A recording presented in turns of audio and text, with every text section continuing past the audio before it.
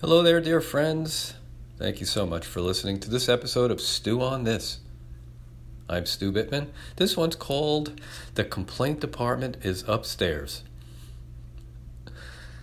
Way back in the very first 2 episodes of Stew on This, I talked about a couple of my dad's old sayings and how they were not only funny but also turned out to be very spiritually wise.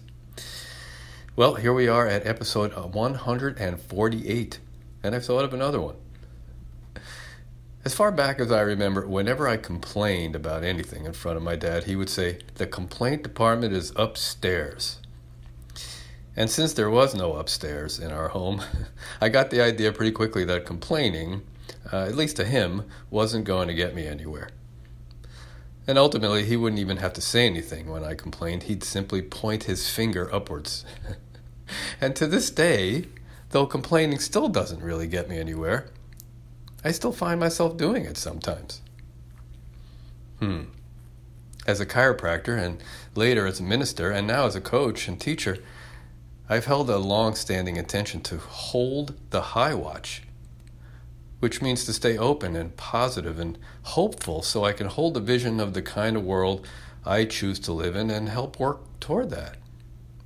But this seems to conflict with my seemingly human tendency to complain, as I don't believe I'm alone. I think sometimes that if you or I were stranded on a deserted island for 10 years and were finally rescued, we'd probably still be complaining about something like the weather in a pretty short period of time. For example, Hillary and I have been here in Miami Beach for almost 2 weeks. It's beautiful. We're right on the beach. But the first day we were here, we discovered there was going to be a beach erosion project happening on our little section of beach right in front of the apartment. So there was truck noise, and we actually had to walk a few hundred yards to access the beach and get our allotted 2 umbrellas and lounge chairs. We complained to each other, and we actually complained to the management about it.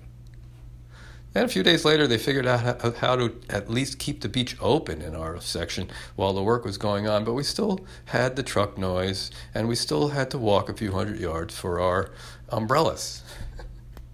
Then they actually moved the umbrellas and chairs over to our beach while the work's still going on, and then we started to complain for a bit about the fact that the beach was going to be more crowded right in front of our windows. Well, granted, we didn't stay in complaint mode for very long, and ultimately we found it all pretty ironic and funny. But apparently for that period of time, at least, I forgot the part about the complaint department being upstairs. Folks, I believe the tendency to focus on what's wrong or what's missing or what might be wrong or what might be missing in the future is in our DNA, and it's necessary for our survival. And at times we need to vent and to release energy, or we just need to be heard. So complaining to a trusted friend or a loved one can help us process and move on. Well, the point is, sometimes you and I stay in complaint mode and never really move.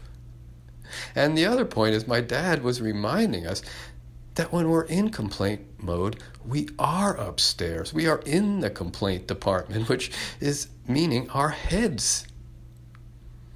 Complaining means we're in our heads. So once we've vented safely and sufficiently, let's use our own complaining to remind us to come home to our heart. When we're complaining, we really are needing something. But the chances of getting that need met in our heads is pretty slim. Indeed, the chances of even realizing what it is we need are going to be much greater once we're in our heart.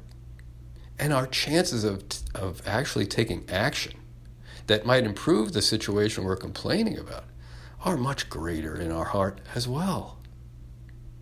And to help us even more, the origin of the word complain literally means to beat the breast, as in lamenting.